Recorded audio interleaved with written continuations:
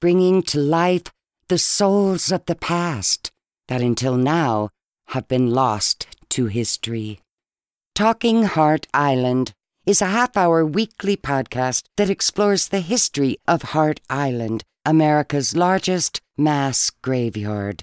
Hart Island has been used as New York City's Potter's Field since 1869. It is estimated there are over 1 million people buried there.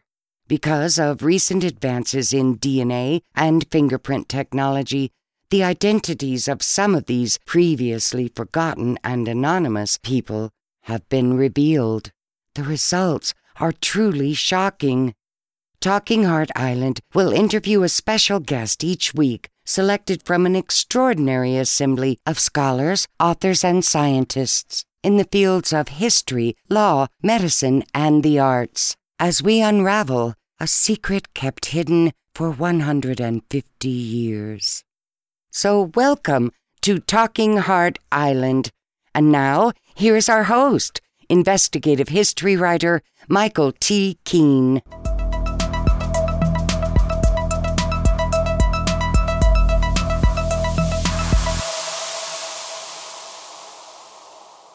Thank you very much, Norma Jean. And this is Michael Keene, and we are Talking Hart Island. Purchased by the city in 1828, the island soon harbored an almshouse, an insane asylum, a hospital, a prison, and a workhouse. Heating and ventilation were non-existent. Disease ran rampant. Over the next 100 years, mayhem ensued, with wrongly admitted patients dying of murder and disease.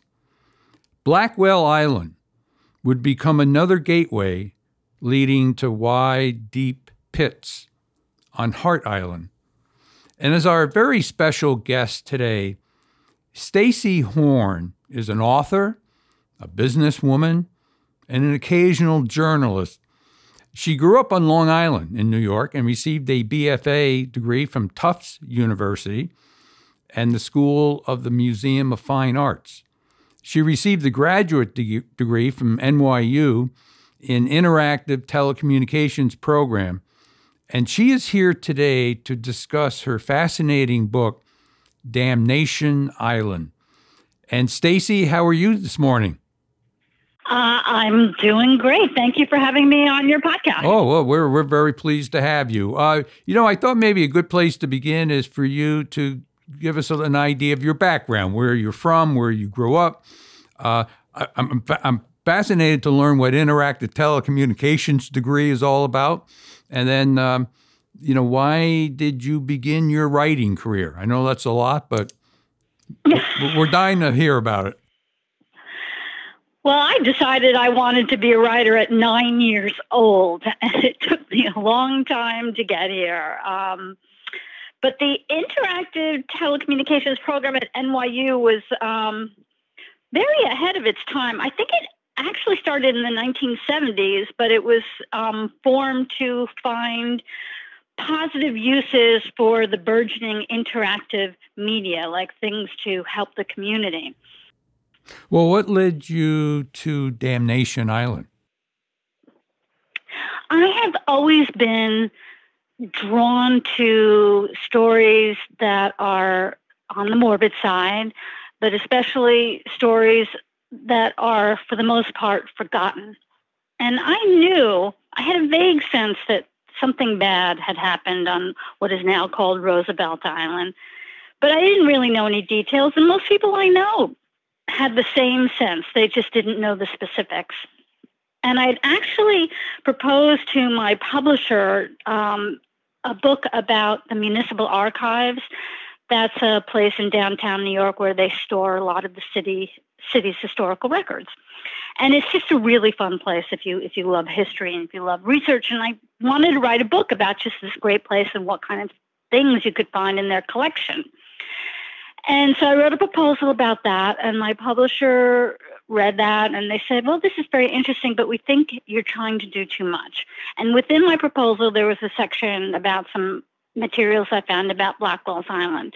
And they said, why don't you just write about Blackwell's Island? And I went, oh my God, that's a great idea. Okay. And obviously, so you did. Can you describe the book for us? Well, the city in the early 19th century, Bellevue, which is now known as a hospital, public hospital, was also the site for the city's, what was then called the lunatic asylum, 2 prisons, the penitentiary and the workhouse, an almshouse for the poor, and then it was also a hospital for the poor. As a result, it was way overcrowded. They couldn't serve the size of the population that they needed to serve, and conditions were horribly inhumane. And the city recognized this, and they had to do something about it. So they thought about it and considered various ideas, and then they decided to buy what was then called Blackwell's Island. At the time, it was just owned by one family, the Blackwell family, and it was mostly just a bunch of fruit orchards and a quarry. And their idea, they really had a good idea. They thought of Blackwell's Island would become a sanctuary for all these different populations, and they would build replacement institutions for all the ones that were currently at Bellevue, and they would build them right. They would be state-of-the-art, and all the newest methods for treating these populations would be employed. And so everybody that was sent there, either for health or healing, would just come back to the city in better condition when they left. But the problem was they made various mistakes. Probably the biggest problems was once again, they underestimated the number of poor and sick and people suffering from mentally ill and the criminal population. It was just way larger than they thought it was going to be. And it was also much, much more expensive than they thought it was going to be. And then they further compounded the problem by putting all these different institutions under the charge of 3 men who had no qualifications, and they were in charge of both charitable and penal institutions. And by taking these groups, even though they thought of the place as like a retreat and a sanctuary, it was actually isolating them from the rest of the people and isolating them all together. So it created this terrible association in the minds of the public that they were all, one and the same, that what were then called lunatics were dangerous people, and poor people were essentially just criminals in disguise. Tell us a little bit about Nellie Bly. Probably one of the more infamous institutions on the island was the lunatic asylum. And it was basically an open secret of just how bad everything was on the island. But you had to get a pass to get on the island. And so they weren't giving passes to reporters very easily. So Nellie Bly was given an assignment by her editor to get herself committed to the lunatic asylum so that she could report about it undercover. And they prearranged her release. The lawyer would come get her in 10 days. And so she spent 10 days in the lunatic asylum and wrote about it. And the articles that she wrote about it were eventually put together in a book called 10 Days in the Madhouse. And it was just this terrible expose of just how bad conditions were in the lunatic asylum. They said generally about 30 to 50,000 people were sent to Blackwell's Island every year. And 1,000 people died on the island every year. And the lunatic asylum was one of the deadliest institutions on the island. I mean, the mortality rates were more than or roughly equal to the mortality rates on the island's hospital, which serviced the poorest and therefore least healthy people in New York City. It was people went to the lunatic asylum and they would die either from neglect or abuse or murder by their fellow inmates. So 1,000 people a year died on Blackwell Island. As you know, yeah. the podcast is essentially about Hart Island, but did they have a cemetery at Blackwell's Island? And do you know if any of these folks were eventually sent to Hart Island? most of them were sent to Hart Island. I wish I was open to the page where I talk about that, but one of the overseers of Hart Island actually eventually became the overseer of the workhouse on Blackwell's Island. And the workhouse was a prison for people who were convicted of misdemeanors like intoxication and disorderly conduct. But most of the inmates that died on Blackwell's Island went to Hart Island, and they would keep a census of who they were sending there. And the almshouse and the lunatic asylum, and of course the hospital, sent the most dead to Hart Island, and they all lived in fear of this eventuality. Like they all knew that they were going to likely end up there, and they were terrified of it. What roughly time period are we talking about? When did Blackwell Island open for business, so to speak, and when was it finally terminated? Well, the penitentiary was the first institution completed, and that was 1932. And then they built the lunatic asylum, the almshouse, a hospital to serve these populations in the workhouse. And my book covers that period to 1895, and then I have an epilogue of what happened since. But the island, one by one, these institutions were closed down or built elsewhere, and the island, which became Welfare Island, and that was when welfare was not like the pejorative it is now. It was a word meant to symbolize compassion for your fellow man. It was largely abandoned by the 1950s, 1960s, and then it was reimagined as an island for lower income housing, nice lower income housing, and housing for people with disabilities. And the hospitals and newer hospitals were built on the island. What is there now? Now, all the hospitals are gone. There's only very few structures from the 19th century. There's a smallpox, what was once a smallpox hospital on the southern end of the island, but it's just a crumbling ruin. The lunatic asylum was torn down, and one piece that remained is now part of a luxury apartment complex. And Cornell University just built a new campus there focusing on technology. So earlier you had mentioned that the institutions that they were going to create on Blackwell Island were going to be state-of-the-art, certainly better. What happened along the way? One by one, each of them failed, and they failed very quickly. And again, it was because they had too many people to take care of, and they were not spending enough money. And every idea they made after that just was a bad idea. For instance, to save money on hiring people, they took people that had been convicted of crimes and sent to the workhouse and employed them as nurses and attendants in the lunatic asylum, which went just about as well as you can imagine. They were very abusive to the women there. Oh, and I say women because I forget the exact year, but I think it was 1972 or roughly. It became female only, and they built a separate lunatic asylum for the men on Ward's Island, another island in the East River. And they kept maybe roughly 100 men behind to do some of the chores there that the women couldn't do. So, and I've lost my place. What were we talking about? Well, actually, I want to clarify one thing. You mentioned this was going on in 1972. Do you mean 1872? Oh, did I say 1972? Only 100 years I amongst meant friends, right? Okay.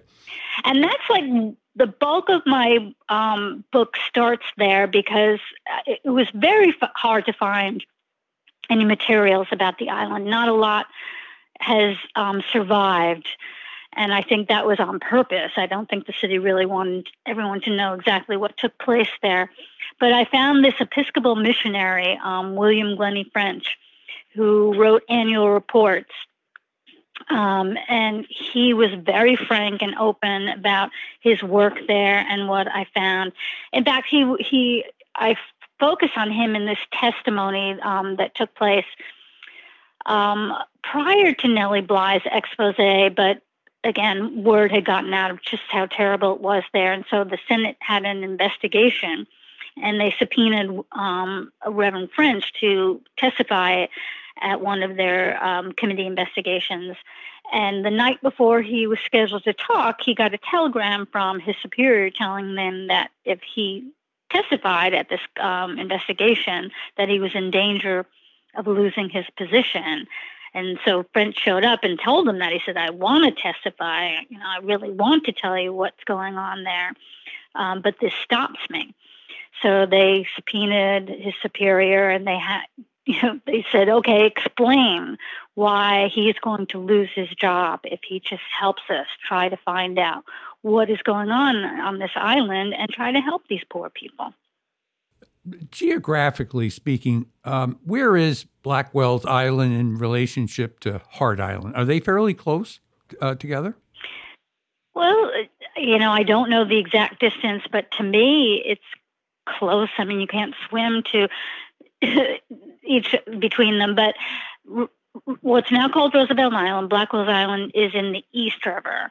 And so it's got Manhattan on one side, Queens on the other side, and then north of Blackwell's Island, coming off the Bronx, is Hart Island. So it's not really far. I mean, it's very, very close. Right. And it's a short boat ride. Right. And the fact that 1,000 people died each year, we could be talking 20, 30,000 people in total, right, during the history of Blackwell's Island that might have died there? Actually, it would be much more than that, because let's see, 1895 minus 1832. Yeah, if it was exactly that every year, right. But that's an average, it was 63,000. Right. So, in fact, Blackwell's Island did become a gateway leading to Hart Island. Did you do any research on Hart Island? Did that come onto your radar screen while you were doing the research on Blackwell's Island? Oh, I've been fascinated by Hart Island for a long time. I've got a chapter about Hart Island in a book I wrote years and years ago called Waiting for My Cats to Die. And that was actually a memoir, and I wanted to write a book about death, but my agent at the time thought, well, who wants to read about death? And so I pitched instead this memoir, but it was actually a book about death. And I just researched it and just disguised it as a memoir. And in the process of writing it, I was always fascinated by Hart Island, but a friend of mine told me that his mother had a baby that died that was buried on Hart Island. She always felt terrible about it. And so I wrote a chapter about Hart Island, and I included her story, and I was lucky enough to go to Hart Island a few times. And his mother always had this impression that it was a terrible, ugly place, and it was wrong that she had allowed her daughter to be buried there. But when I went there, my impression was actually, you must have been there yourself, right? No, I have not been there. Oh, well, this is my opinion and my impression, mm-hmm. But I thought it was a very beautiful, peaceful place.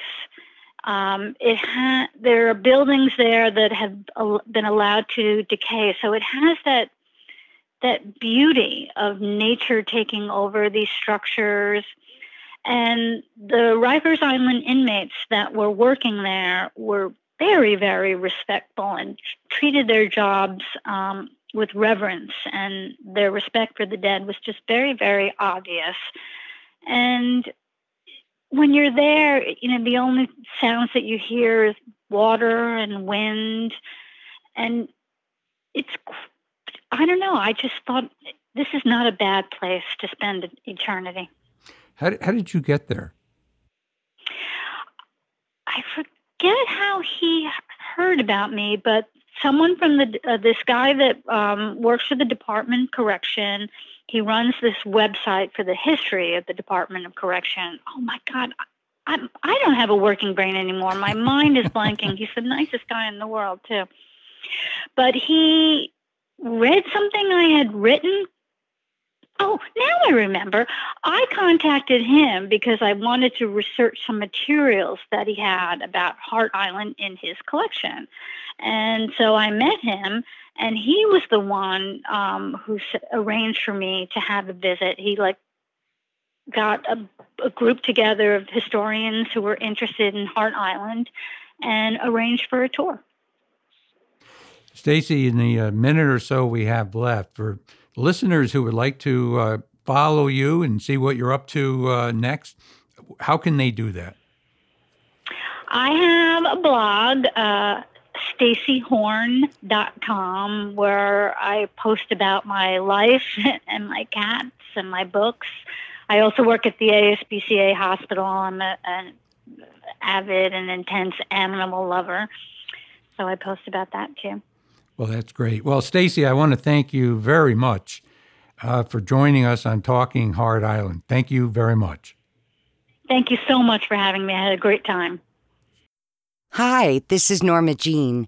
I wanted to take a moment to remind you, in order to receive updates or news about upcoming episodes of Talking Hart Island, simply go to the subscribe page on our website located at www.michaeltkeen.com and enter your email address. If you have any questions about the podcast itself or simply wish to contact any team members for book inquiries, voiceovers, website or graphics design, use our contact page, also found at www.michaeltkeen.com. And if you're enjoying the show and would like to give us a review, please do so at iTunes. We would greatly appreciate it. So until next week, this is Norma Jean, and we're Talking Hart Island.